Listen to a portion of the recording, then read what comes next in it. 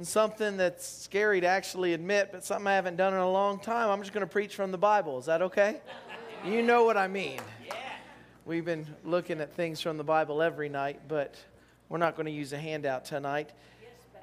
There you go. Does anyone have a Bible? Should I have announced to bring it? We're only going to look at a few verses, so it'd be all right.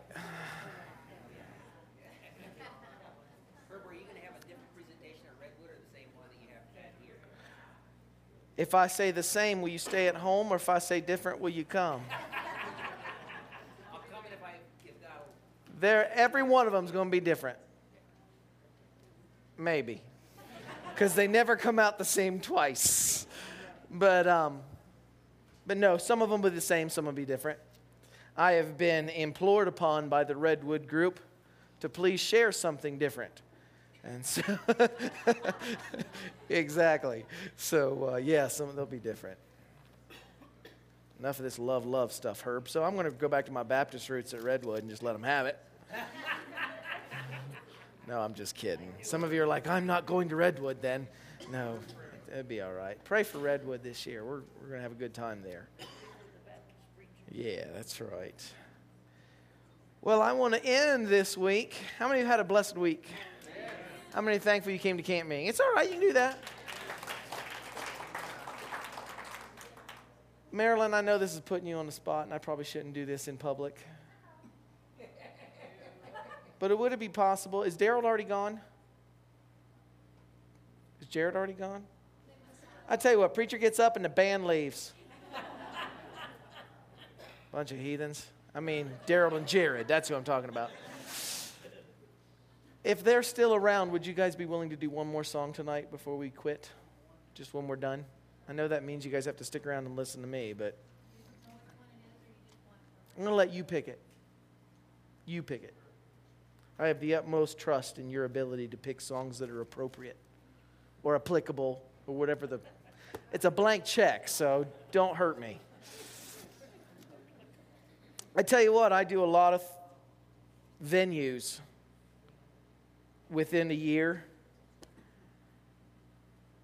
And there's not one venue that I enjoy more than working with Vendon and his group here. Amen. Yeah. I know the comments. I know the stuff about the stuff. But I tell you what, there are a few people that I've met that have a walk with Jesus like what I encounter behind the scenes with this group. And so I'm just thankful for them this evening. Thank you for making this a blessing for me this week. Ephesians 5. Let's begin there. Shall we pray as we're turning our pages?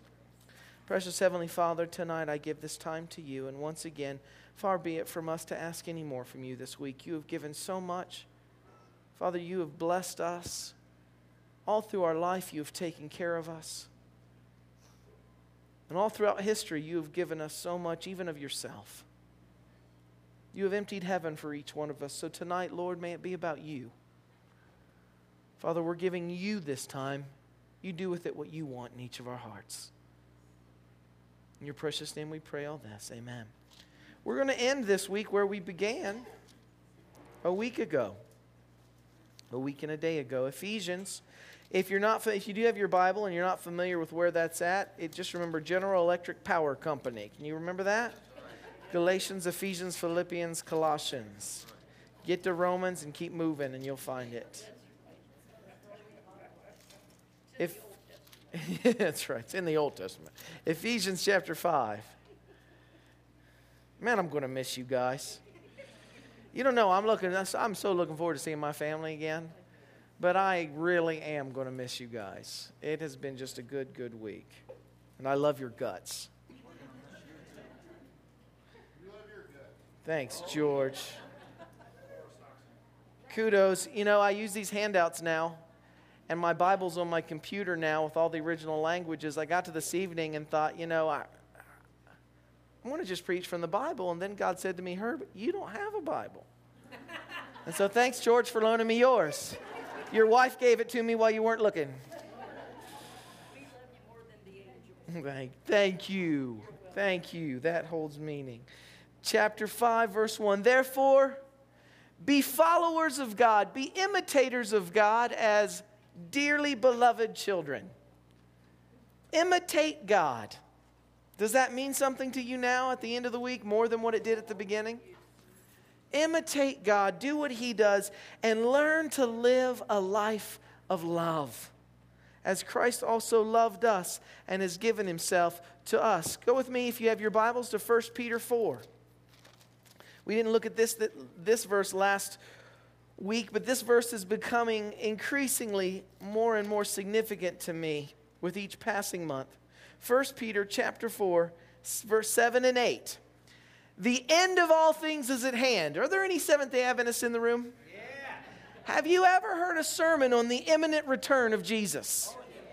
Jesus is about to return. How many believe that? Oh, yeah. And think about it. Have you ever heard that sermon before with therefore we should fill in the blank?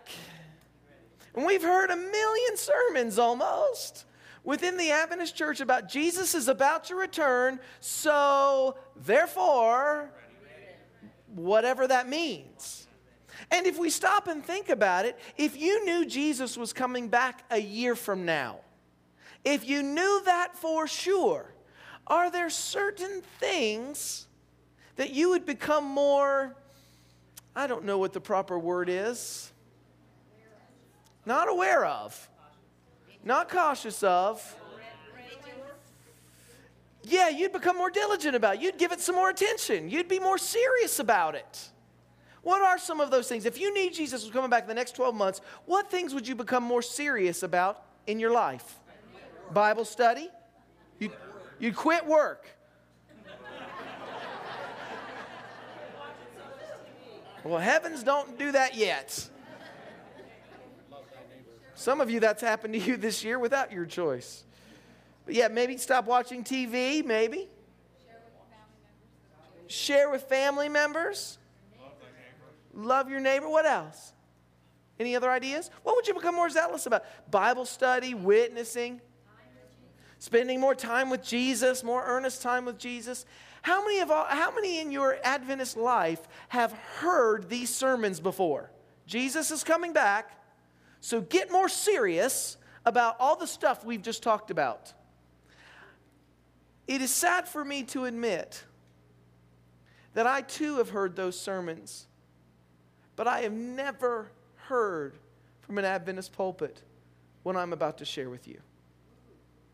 It breaks my heart because Peter says the end of all things is at hand. This is an Adventist sermon. Be serious and watchful in your prayers, but above all things. How many things? How many things? All things. That means above how diligently you observe the Sabbath. Above how many hours you put into Bible study. Above whether or not you watch television. Above whether or not you even share your faith or witness. Above how many things? What does that say to you? What Peter is about to say, he is zeroing in and saying, this right here is the most important thing. And it blows me away what he says. The end of all things is at hand.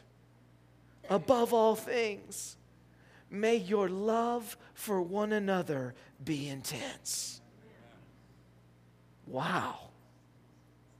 Wow. Above how many things?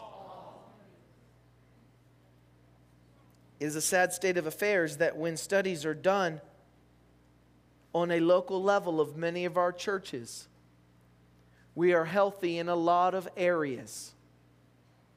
But do you know what? One single area we continually, church after church that I visit, the results are always the same. When they have been tested, what comes back on these studies is that the one area they are the weakest in every time, do you know what it is? Love and loving relationships. Why is that? And you know, it's actually, it's been diagnosed. It's not just us. Churches that feel they have been raised for the purpose of being the doctrinal watchguards of planet Earth. Do you know what I mean by that? Churches that believe that, denominations in history that have held that as their mission, every time they are the weakest in loving and lovable relationships. Isn't that interesting? That we're not an anomaly. I'm not saying once again that our doctrines aren't important. But there's going to be a lot of people in heaven that needed their doctrine fixed. Amen? And it never got there.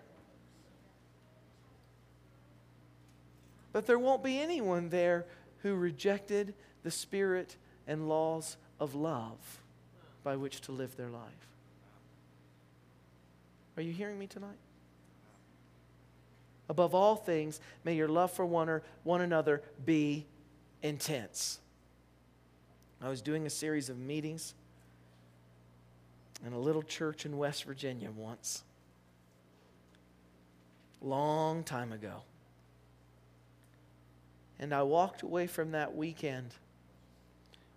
Can I admit this to you without you thinking that I'm just looking for sympathy? Because I'm not. I'm all right with this. What I'm about to tell you, I'm all right with.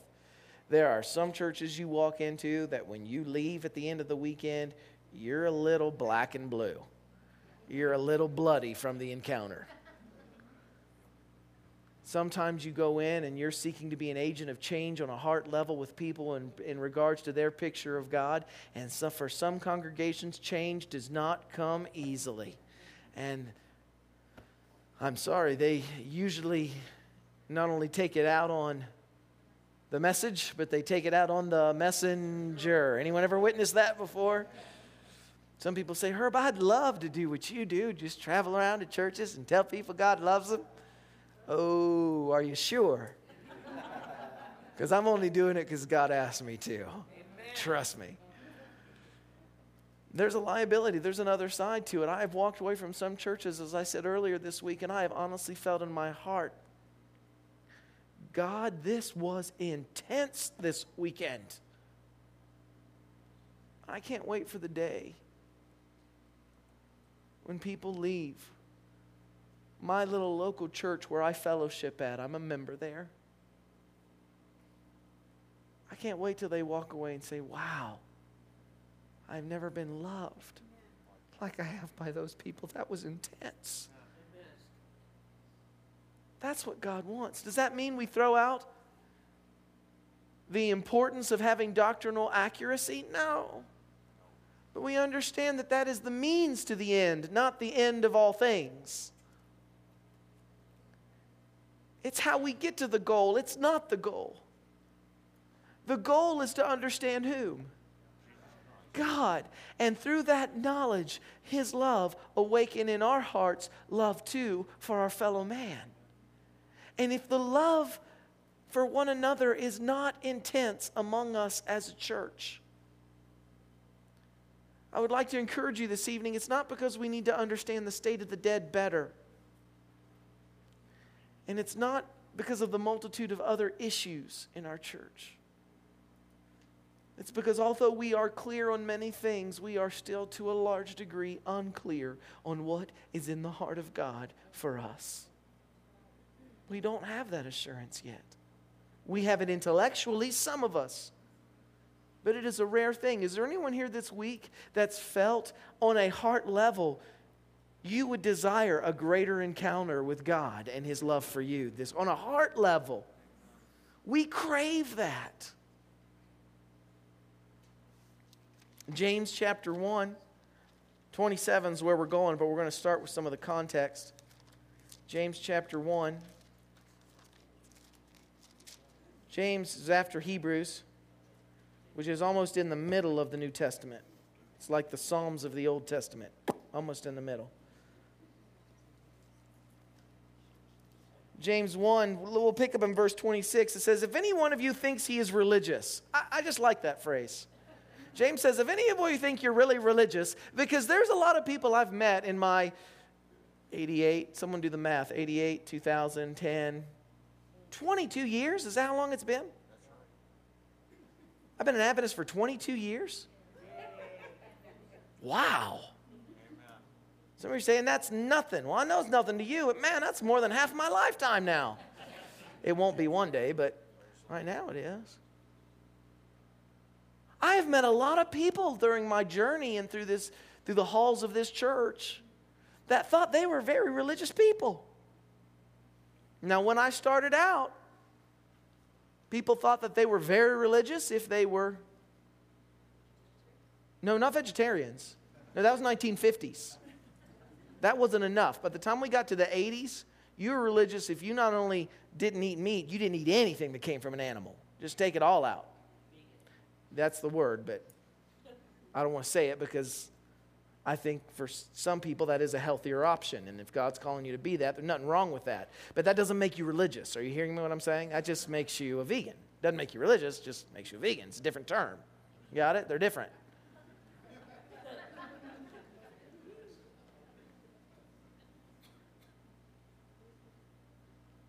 As a kid, I was introduced to a summer camp to, I remember somebody coming to our summer camp and doing a whole thing on rock and roll for 7 days. So we were convinced that to be religious meant burning your Deep Purple records. And some of you don't know who that is, and you're better off. And so, you know, that's what it meant to be religious. You listen to, and I couldn't figure that out for the longest time. I mean, honestly, the whole music issue, I still don't have it figured out. Can I just be honest? You ask me, well, what's appropriate music or not? And Herb, what are you thinking? I don't know. The Bible doesn't have notes and sing, and I don't know.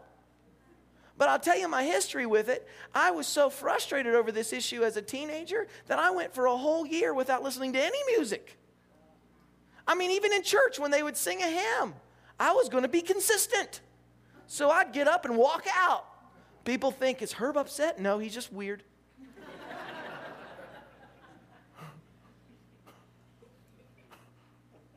So when they got done singing, she snorted. That's great. I do that too when I get tickled. That's great. I'm sorry, I didn't mean to embarrass you or point you out. I'm sorry. But, yeah. You're out of batteries. Sorry about that. Hold that thought. Careful now.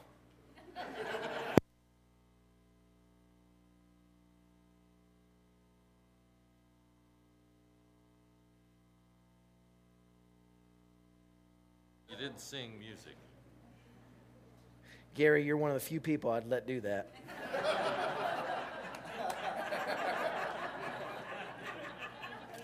Marilyn, watch out. No, just kidding.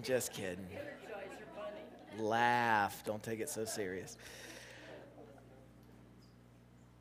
I couldn't figure it out, so I didn't listen to hymns. I didn't listen to scripture songs. I didn't listen to contemporary music. I didn't listen to nothing. I thought, I'm going to figure this out. I didn't listen to nothing. It took me a whole year, and I still don't have it figured out. But I thought that's what it meant to be religious. Can I be extremely honest? In my heart of hearts, without God in my life, I'm still a real jerk. And I've been focused on a lot of different stuff in my religious walk. But never have I had the burden on my heart as it has been over the last 12 months. That really what it means to be religious isn't about all that stuff. Pure and undefiled religion before God and the Father is this: to visit orphans,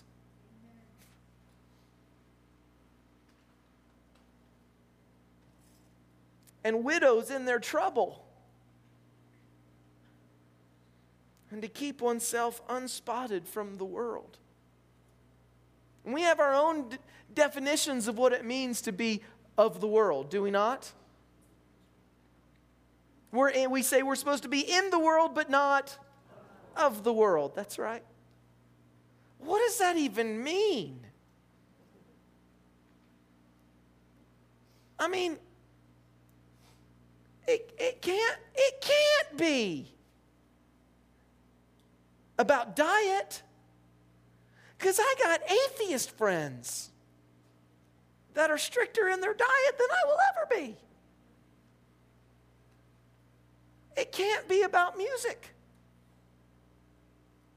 because I have friends on the whole spectrum that listen to all kinds of different kinds of music on both sides of it.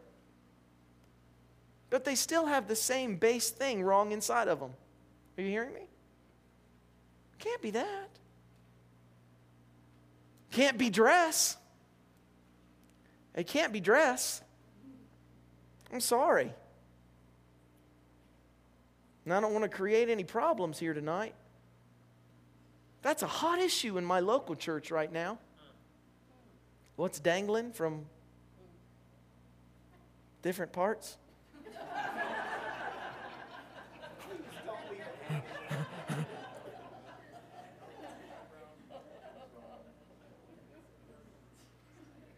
Now, I got friends who have stuff in parts of their body that I don't even want to think about. I mean, they got stuff all over them. They got ink all over their skin. They don't go to our church because they're not welcome in my church. I'm not saying by me. I'm just saying that's how they feel when they show up. But they're out on the streets visiting orphans and helping widows in their trouble. I got in touch with a friend of mine this morning just to say hi. I check in with him from time to time just to see how he's doing. He's a chaplain for the Hells Angels. Some say they have chaplains. Well, somebody's got to marry and bury him. And he meets the kind of people that you and I wouldn't have the credibility to talk to. Are you hearing me? Nor would we have the courage. I called him up, and he believes in the Sabbath. I called him up. I said, "You playing hooky today, or you being faithful?" And he said, "Well, Herb, I'm not being too faithful today. I'm not going to church today." I said, "Really? What you up to?" He said, "Man, I just spent the last 48 hours with a deaf and dumb meth user who 2 weeks ago had a syringe filled with antifreeze, ready to end it all." He says, "I'm heading up to his house today." Because he says sometimes it takes us to get to some pretty bad places before we'll turn to God. But he's turning, and I want to be there for him. Although I think that's all right to play hooky on that excuse, right? Amen. He called me. I was in Louisiana a few weeks back, and he called me up. He said, "Man, I just got to give you this testimony." I said, "What is it?" He said, he was raised an Adventist. He said, "I just had a class reunion when I went back," and he said, "Man, my classmates, they look awful." I said, "Well, dude, you're not too cute yourself." You really don't want to be my friend. He said, "But man, they're rough." I said, "Well, I mean." He said, "But I just want to tell you something." He said, "I bumped into one of my old classmates, and he says she just looks like she's had a hard life." And these are the kind of people he witnesses to. I mean, I went and did some meetings for him once, and sitting out in the audience, I'd never preached to this crowd before. Sitting out in the audience was the biggest meth dealer in all the whole county who'd just given his heart to Jesus and was trying to walk away from all that. And although he'd walked away from the chemical, the people in the lifestyle were what were harder for him to get away from. He had recovering porn stars in the audience. That makes us uncomfortable, but they were sitting right there. They'd accepted Jesus too. And I thought, man, how do you reach these people, man? Well, he called me when I was in Louisiana and said, well, I just bumped into one of my classmates. She's a meth addict. She's been clean for 2 years. And I said, wow, that's great. What brought about the change? He said, well, that's why I'm calling you, Herb. Somebody gave her a series of your sermons. She said she encountered in those sermons the God she was always looking for.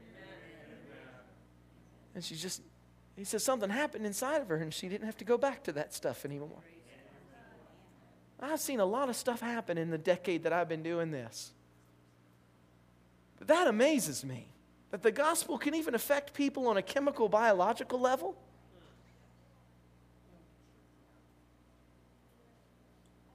And this guy, if he were to show up here tonight in his leathers,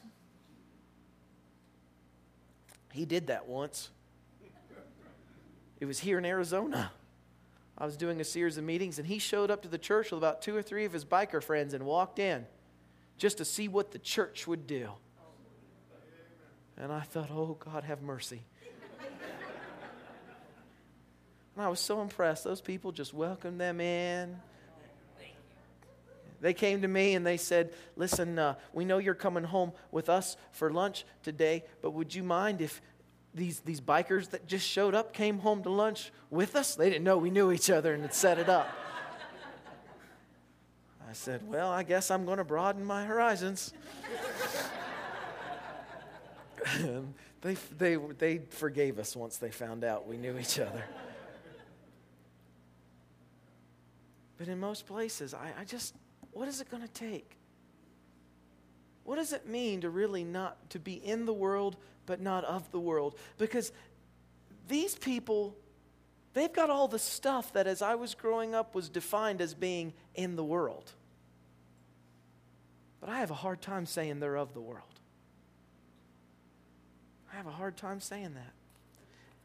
Jesus said it best in Matthew 24.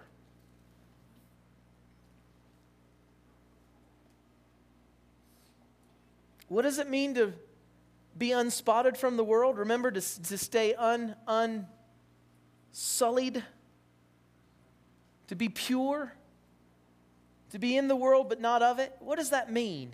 I think Jesus defines it. In Matthew 24, verse 12 and 13, it says, because iniquity will abound.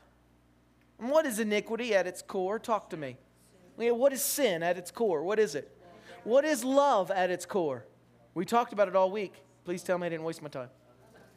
Yeah, it's other-centeredness. Yeah, it's other-centeredness. So what is iniquity? What is sin at its core? Those are the 2 great principles around which everything else is battling for the mastery, is it not? Self-centeredness versus other-centeredness. And Jesus said, because self-centeredness will abound, he said, the other-centeredness of many will grow cold. Well, what does that mean? Well, it's just as true. As surely as love awakens love, self-centeredness awakens self-centeredness, does it not? I mean, when someone's nice to you, do you remember what we covered this week? When someone's nice to you, what does that make you want to do? Be nice back to them. But when someone's mean to you, I know you have good Christian reputations to protect, but be honest. When someone wrongs you and is mean to you, what does that awaken inside of you and make you want to do? Don't you honestly want to pounce back?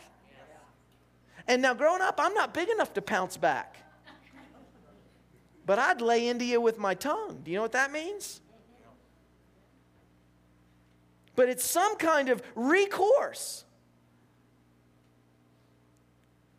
Well, Jesus said the self-centeredness of the world is going to abound. It's going to increase right before he returns. And because of that, the other-centeredness of this world is going to grow cold. It's going to be almost wholly extinguished. Do you sense that happening on planet Earth these days?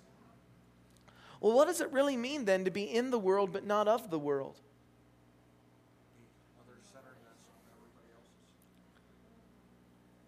The love of many will grow cold, but he whose love endures to the end shall be saved. Isn't that what it's talking about? And it really does work. I have yet to have one of my non-Christian friends say, you know, you guys go to church on Saturday. That's so different. Why do you do that? I have yet to hear them say that.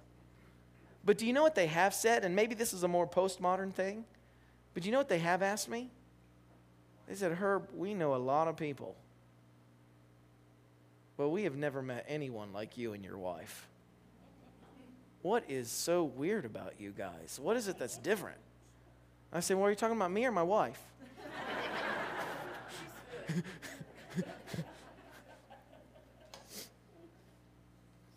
But really, the people that are out there aren't used to people watching out from them and sacrificing themselves for them and putting them first, even if there's nothing in it for you. They're not used to that kind of treatment. You going the extra mile and not wanting anything in return. They're not used to that. What does that mean? That pure and undefiled religion before God is taking care of orphans, widows, and staying unspotted from the world.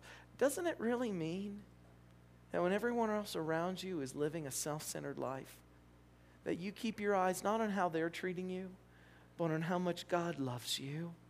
And you allow His love for you to continually awaken in you other-centeredness back towards Him and towards everyone around you. And that's going to make you look a little odd, is it not? But I would love for the day to come when the reason people call us odd is not because we don't eat pigs,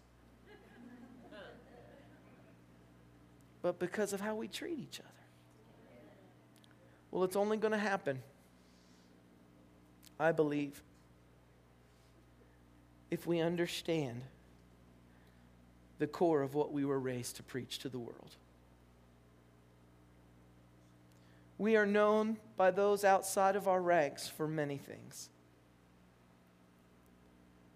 But we are to be known first and foremost for something very specific, she said. And we're not there yet. And do you know what she said that was to be? She names us. What were Seventh-day Adventists to be first and foremost before the world as being known for?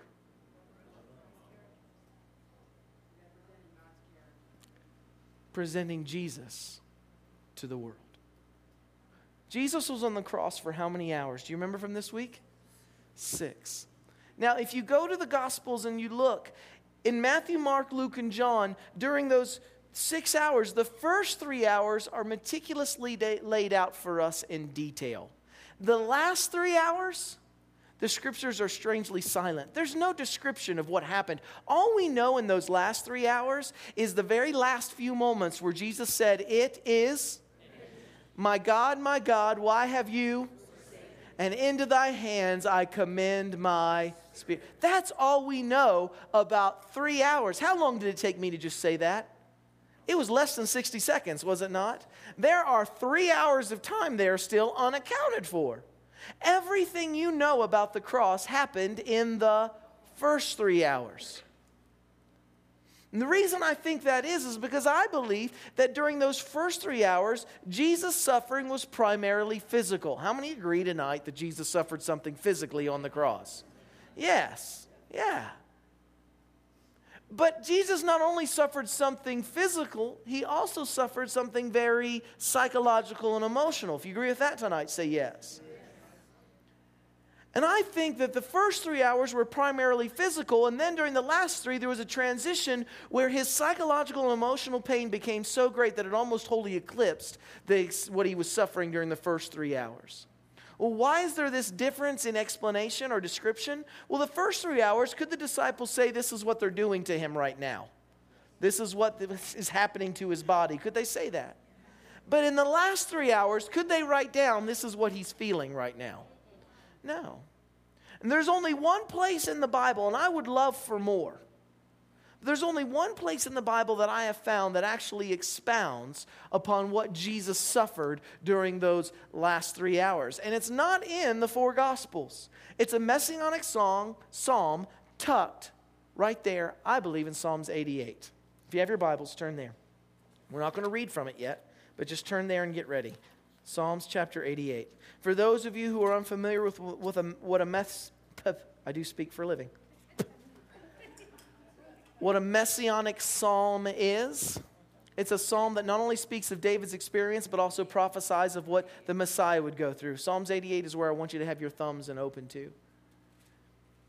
Now, it's interesting to note that during the first 3 hours, Jesus looked over at the thief on the cross beside him, and he said, you will be, what did he say? With me, where? So we have to be honest with that, do we not? I mean, during the first 3 hours, where did Jesus see himself ending up when all was said and done? In paradise. I don't know how you can get around that. During the first 3 hours, I am sorry, but Calvary was just a bad weekend trip. It was going to be over on Sunday. And where was he going to be? In paradise, with this guy beside him. But something's very different when we get to the end of the last 3 hours. Jesus is no longer saying you'll be with me in paradise. Something has happened. Is there anyone here tonight, once again, that's ever sinned? When you sin, is there anyone here that's ever felt as if God were far away from you because of that? Anyone here ever wrestled with those feelings? I want to ask you, is that really because God has pulled away? Or is that the intrinsic results? Remember the terminology I'm using. Is that the intrinsic results of the guilt and shame you're feeling as a result of your sin? I would contest that actually when you feel like God is furthest away, that's really when in reality He's the closest. Amen. Because that's when you need Him the most. Amen? And so He's right there. And as Jesus was on the cross and He took your sin upon Himself, do you think your sin affected Him any differently? Did your sin make Him feel like God was far away? Now, I don't believe for a second that God really forsook His Son at the cross. Paul is very clear. God was in Christ reconciling the world to Himself, not counting their sins against them. God was there, but was Jesus aware of it at this point? What was He feeling psychologically and emotionally? He was feeling separation. Was there a genuine separation? Was He really forsaken? No, but did He feel separated? Did He feel far away? Yes. As a matter of fact, the term that is used is a sense of separation from the Father. He felt guilt. He felt responsible. He felt shame. And it was at that moment that Jesus uses these words.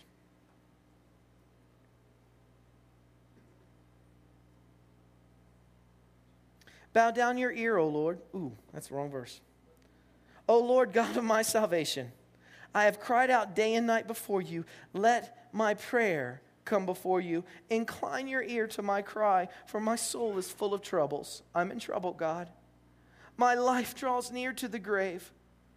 I am numbered with those who go down to the pit. Was Jesus numbered with the transgressors?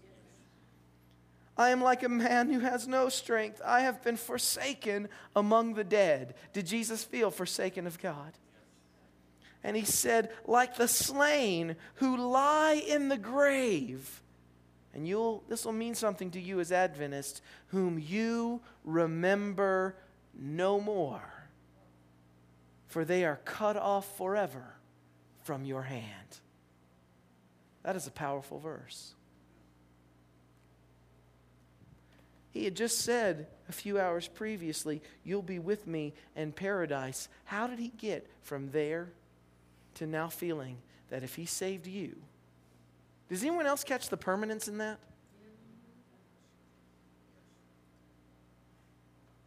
How did He get there? First of all, I believe that Satan was present at the cross. How many believe that? You realize as Adventists, you don't have a Bible verse to prove that. But nonetheless, we have other inspired sources that we like to base some things on. I believe Satan was present. It just makes sense to me. If I were him, I'd have been there. And so, Satan was present, and I believe that Satan pressed close to the heart of Jesus, especially during these last 3 hours. And he began to whisper to Jesus, Jesus, you don't understand. If you go through with this, sin is so hateful to a holy God that this is going to separate you from Him forever. Now, part of that was true.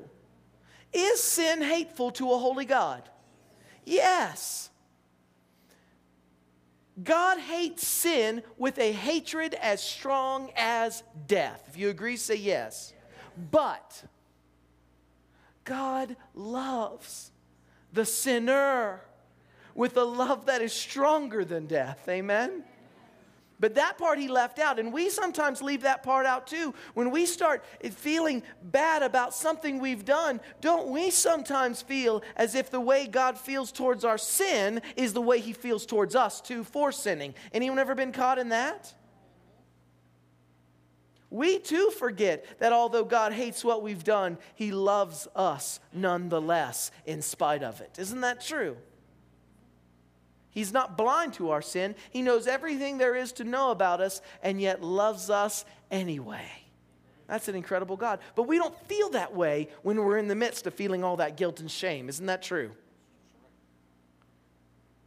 So here's Jesus with your guilt and shame feeling the same way that sin is so hateful to a holy God that this is going to separate him from God for how long? Forever. In other words, this is goodbye to life forever. Like the slain who lie in the grave, whom is remembered. What does it say? Now, when you and I die, we have a hope that when Jesus comes back, we'll be remembered. Amen? What do we call that hope? The hope of the... My question is, did Jesus have that hope at that moment when he was on the cross? Now, don't misunderstand me. Would Jesus be resurrected? Yes, but just like what we said previous, was Jesus forsaken? But did he feel forsaken? Was Jesus going to be resurrected? But did he feel at this moment like he was going to be? No. Do you understand what was happening on an emotional level inside of Jesus? And some will say, well, Herb, did Jesus die the second death or did he die the first death? And they have a real hard time with this whole Jesus died the second death concept, because from the second death there is no resurrection, and Jesus was... And we get so technical and really kind of foolish, I'm sorry, on this. I don't care. I don't know how to answer some of those objections, but it doesn't matter to me whether he really did or whether he didn't. Do you know what it only matters? What did he feel like he was dying? Are you hearing me? And that we can all agree on. Did he feel like he was dying a death in which he'd be remembered no more, that this was permanent? And this is what makes all the difference in the Adventist understanding of the cross. This is why I am not just a Christian, but an Adventist right here. It's not because of anything else in our doctrinal beliefs, but it's this right here. It was at this moment that I believe Satan stepped forward when Jesus was feeling like if he saved me, it was goodbye to life forever. That I believe he presented three things before Jesus' mind and heart. Write these down. The first thing was all the adoration of the angels. All the adoration of the who? The angels. That reuniting embrace with his Father and all the glories of heaven. You've read these statements too. All the glories of heaven, the reuniting embrace with his Father, and all the adoration of the angels. And he began to compare those three things, the glories of heaven, the adoration of the angels, the reuniting embrace with his Father. He began to compare all of that with the prospect of saving me. And he began to contrast them and say, if you save Herb Montgomery, you are going to have to say goodbye to those three things. You will never have that reuniting embrace with your Father again. You will never see him again. All the glories of heaven. All the adoration of the angels. And then he compared what is the most painful for me in my thoughts on the cross. He compared all the adoration of the angels, I believe with all my heart, with all the times that Herb Montgomery would fail to give him the adoration he deserves. And he said, are you really going to trade that for that? I have to stand before you tonight and confess that I have not made Jesus' time on the cross easier in my life. I've made it much harder. Are you really going to trade them for that?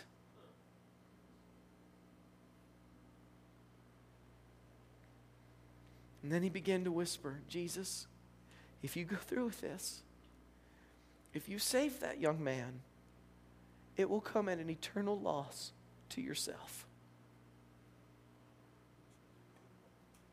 Jesus, save yourself.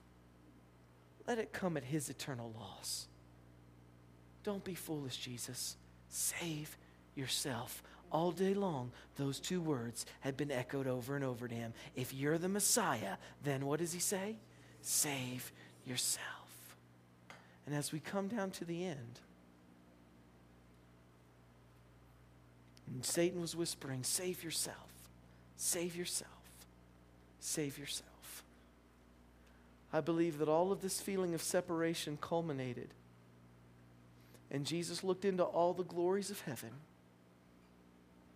and he seriously pondered what he was about to do. I can't help but believe that.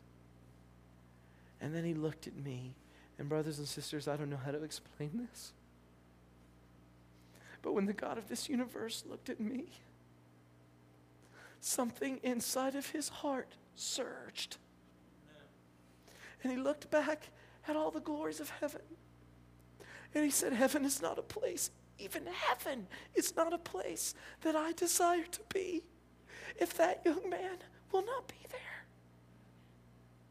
And if it means either me being there or him, if it's saving myself at his eternal loss or saving him at mine, something inside of his heart for me was so strong that it caused him to reach out in utter self-abandonment for me and say, I will save, my vote is cast, I will save that young man. This is my decision. I will save that young man at any cost to myself. And he bowed his head and he died for me. I was doing a series of meetings for kindergartners of all people. I used to tell God I will go wherever I'm invited. That has an appendix now. There has been an amendment to the Constitution.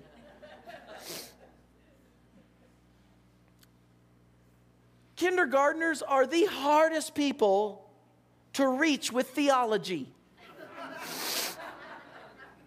And the reason is because it doesn't matter to them.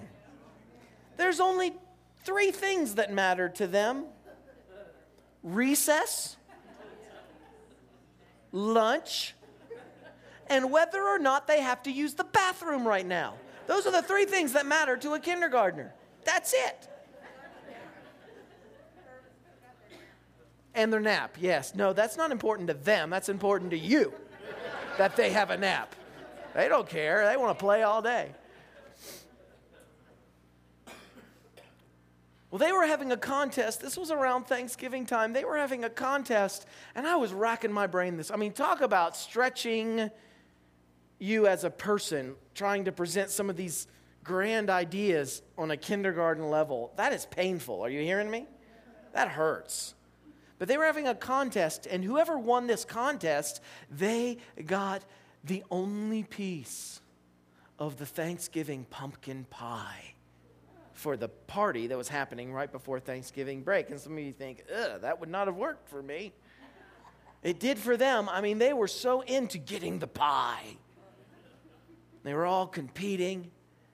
And I said, now listen, let's say you won the pie. And all of them said, yeah.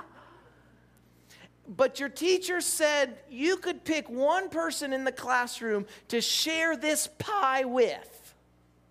I said, how much would you have to like someone in your school with you? How much would you have to like them in order to share with them your piece of pie? And one little boy, he said, I'd have to like them a lot. I said, well, let's say you won it. But the teacher gave you, instead of doing that, they changed the rules and they gave you the option to let the person of your choosing have the pie instead of you if you would like that. They all went, I said, how much would you have to like one of your peers then? And one of them piped up and said, well, I just wouldn't do that.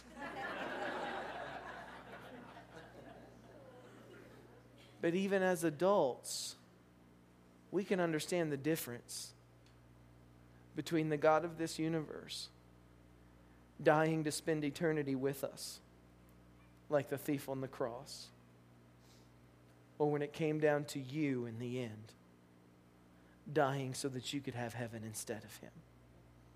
Is that a much different scenario? Is that a much different love?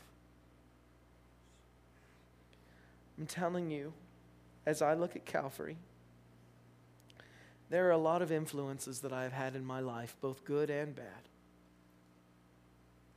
But I have never experienced anything that influences me with the impact of what I see the God of this universe willing to do for me at the cross. I have been loved by many people on this planet. There's a lot of people that like me. I don't know why, but they do. But I have never met one person that was willing to give me their spot in heaven and let me go instead of them. I have been touched by many things, but I've never been touched like how I am when I look at the cross. That the God of this universe would look down with his own eternity being in jeopardy and say, I will save Herb Montgomery at any price to myself. He is of so much significantly more value to me than anything that's in this for me. I have friends. I told you about some of those friends. Anybody here once again do Facebook? Anybody here do Facebook? Anybody here? Some of you do. I know it's the wrong age group. Sorry. Yeah, okay. Some of you guys do Facebook. If you don't do Facebook, don't start, okay? It's a sick trick. Matter of fact, I realized today why I started doing Facebook. And Daryl, this may come as a shock to you, but it's your fault. It is really your fault. Daryl got a group of my friends into Facebook, and my friend said, Herb, you need to be on Facebook. And I thought, what's Facebook? That was the dumbest question I've ever asked in my life. But I'll tell you why Facebook is dangerous for me. Once again, I have friends that are not like you and I. Someone had to leave early this week, and they said, Herb, are you on Facebook? And I'm always afraid to tell them because I know if I say yes, then they're going to go online. They're going to, find me because there's only one other Herb Montgomery on Facebook, and he's black. And I have a lot of friends that are black, but that ain't me.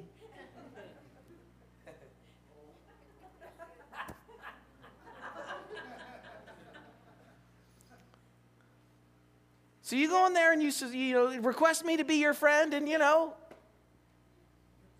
I love you guys, okay? This does not apply to you.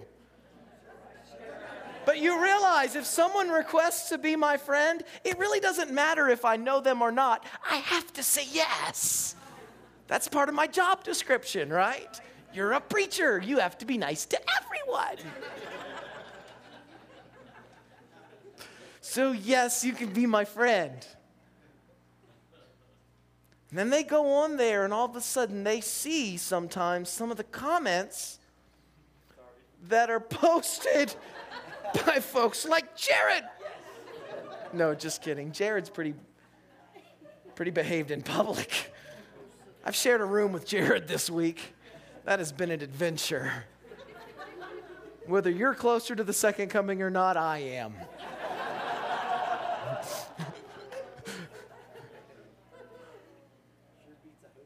It sure does beat a hotel room. Hint. No, just kidding, Gary. But sometimes people will go on there and they'll see things on my Facebook that my heathen friends post to me. Do you know what that means? They do not have the same moral compass that you and I have. And stuff will come out of their mouth that they are not afraid to put into print. And so they just post it right on there. And then people will email me and say, Herb, do you see what's happening on your Facebook page? Are you aware? And I'll go online, and honestly, I wasn't. And the meter for monthly donations in the ministry starts to go down. Well, to each their own. You're welcome. You're welcome. Thank you. That's very nice. It's just the reality of how it works. But if you're going to reach out to people in the world, man, You can't expect them to be where you're at. You got to meet them where they're at. Amen? And some of these people don't view things the way you and I do. They are very different. They look at what I do and they scratch their head. They say, what do you do for work again? They've never had a preacher. Do you catch this? They have never had a preacher hang out with them, much less enjoy it.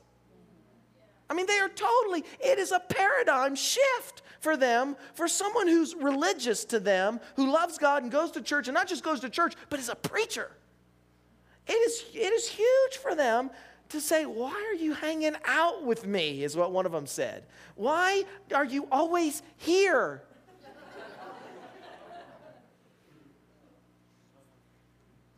And I said, well, because I love you. They didn't know what to make of that. Still trying to get their head around it. But I had them set me down a couple years ago. And one of them was quite intent on changing my mind. You have to understand, in the South, we are motivated to be a Christian in the South. And I know this is a stereotype, it's a blanket statement, but in the South, we are largely motivated to be a Christian because hell hurts and heaven's made of gold and big houses. That's basically why you want to be Christian.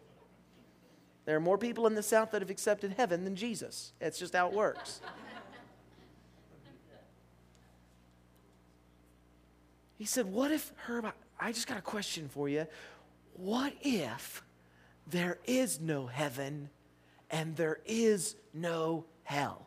Just what if, Herb? What if this life is all you've got?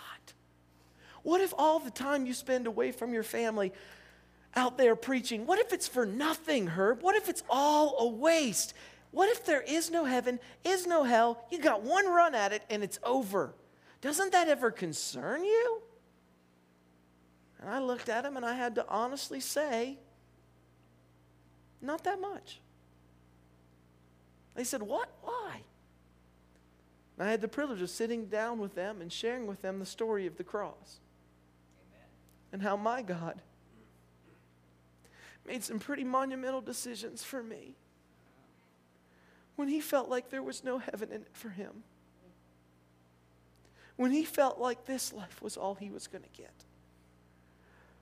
But I was worth it for him.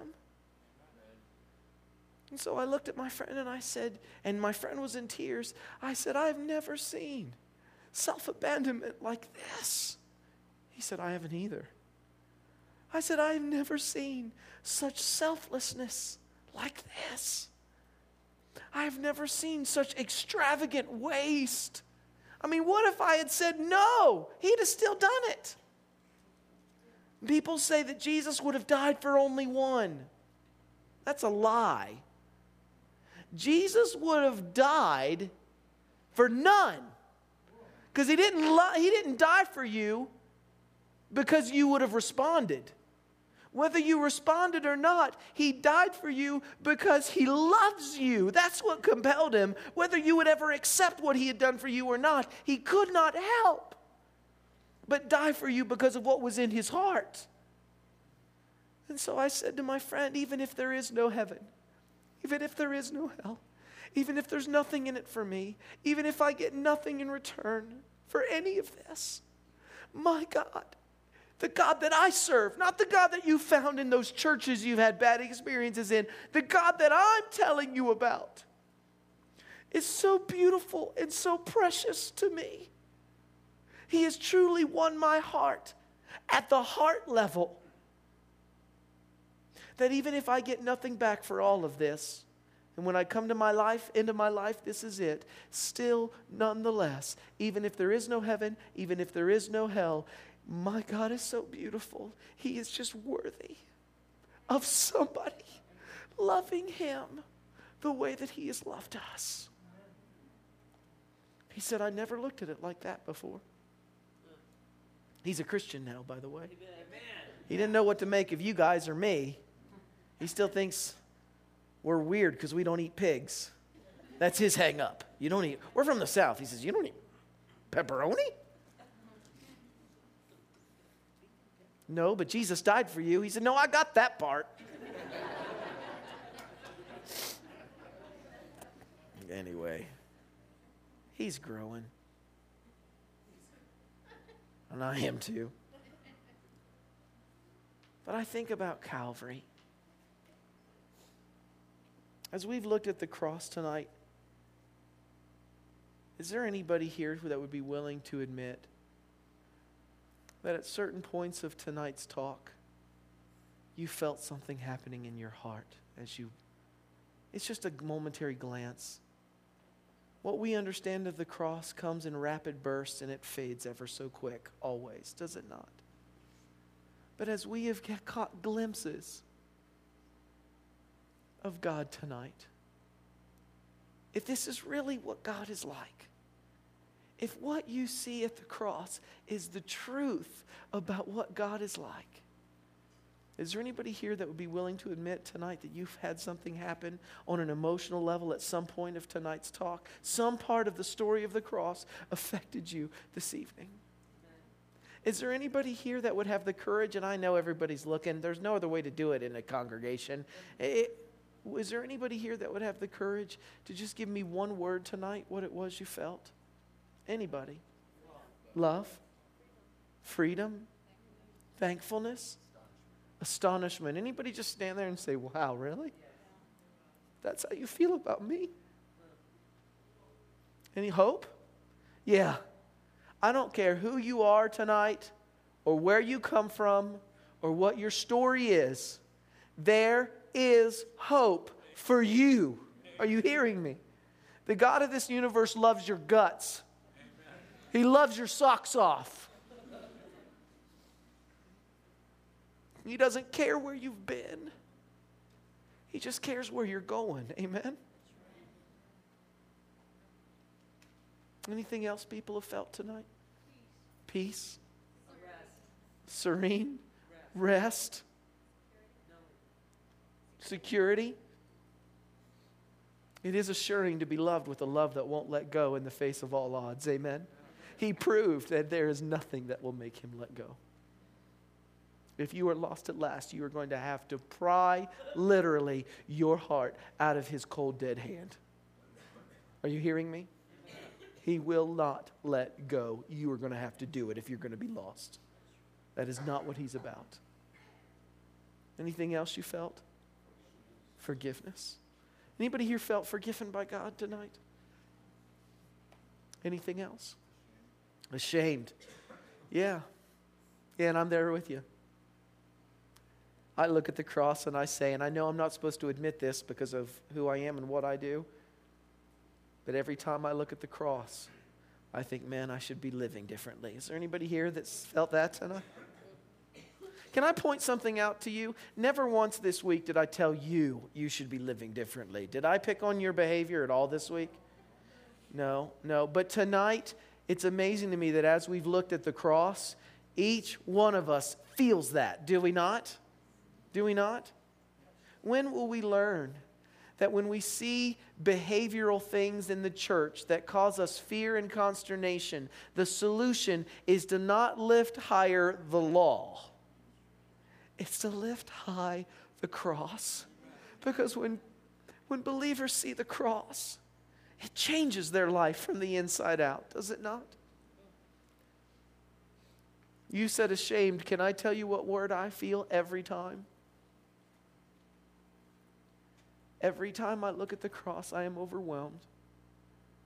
I look at Calvary and I look at the decisions I've made in my life, and quite honestly, there are things that I have done in my life, brothers and sisters, that if you knew what they were, you would lose all respect. And you wouldn't listen to a thing I've said all week. I look at Calvary and I just feel so unworthy. I honestly look at God and I say, give up heaven for someone else, God. But don't you dare do that for me. Because I'll never be worthy of that. But you know what I feel him saying every time? Herb, I didn't do it because you were worthy. I did it because I love you. And you can't change that. Lord knows I've tried. 2 more. Anyone else feel anything else tonight? Broken. Generous. Anybody want to learn how to love like God does this week? Doesn't it make you want to be an imitator of him? To go out in the world and to be in it but not be of it. Do you understand what it means? Jesus was in it, but he was not of it. And he wasn't afraid to press close to drunkards and prostitutes and tax collectors. And I can't wait for the day when I say, is there anybody here who's a recovering alcoholic? And a bunch of hands go up Sabbath morning in a church. How many would like that? And how many here are a recovered drug addict and there's hands that go up? And I say, is there anybody here who God has saved you from a life of prostitution? And there's some women's hands that go up. You wouldn't find it in our church today. Today you say, is there anybody who's gotten the victory over cheese? And some hands go up. And I don't know how we got there, but it's messed up. Jesus came to save sinners. But it's only going to happen. It's only going to happen as we keep our eyes fixed on what you've caught glimpses of this evening. Amen? This is the only way we can be in the world but not of it. Because, sometimes it's in the church but not of it. Are you hearing me? Are you hearing me? Sometimes it's not in the world and trying to remain other-centered and loving towards those in the world that have wronged you. Sometimes it's easier to love the heathens than it is to love the church member sitting right beside you, your brother and sister in Jesus. But take your eyes off of that. Don't let your love grow cold because of the self-centeredness of others. Be in the midst of it and gather warmth from their coldness. Gather strength and courage from their cowardice. Do you know the statements I'm quoting? Keep your eyes on a love that would not let you go. Someone said to me, Herb, how do you remain so uncritical of the system? Because I'm not in it for the system. My eyes are fixed in a different direction. And that's how we all do it. Every system will always be flawed. Amen? Because the church is a hospital filled with sinners. And just because they get an administrative position doesn't mean all of a sudden they're perfect. Are you hearing me? I know some of you have expressed it this week. But the church is filled with sinners from top to bottom. And the question is, how are we going to respond to it? Will you be in it, but not of it? Will you be in it, but not of it? Let's pray. Precious Heavenly Father, as we close tonight, I want to thank you for the cross. Thank you for your love. Lord, I have to confess I'm not like that yet. I don't know that I would.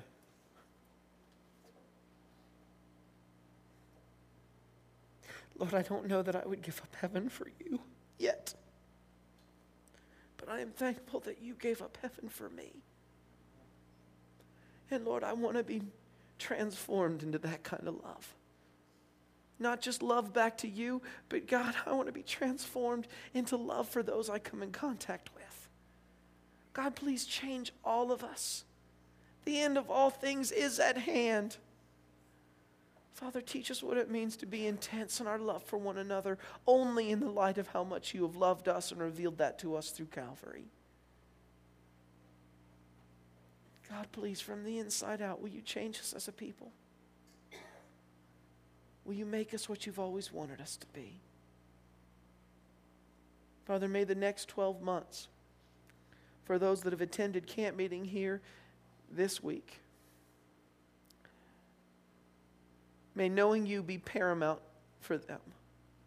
May the next 12 months be filled with discovery after discovery of what is in your heart for them. Father, it is my prayer, as just as the Apostle Paul preached, that they may be rooted and grounded in love, that Christ may dwell in their hearts, that they would understand the length, the depth, the height, the breadth of the love of Christ, which passes knowledge, so that they may be filled with all of the fullness of you. God, may that come true for us in this generation. In your precious name we pray. Teach us how to imitate you and live that life of love. Amen.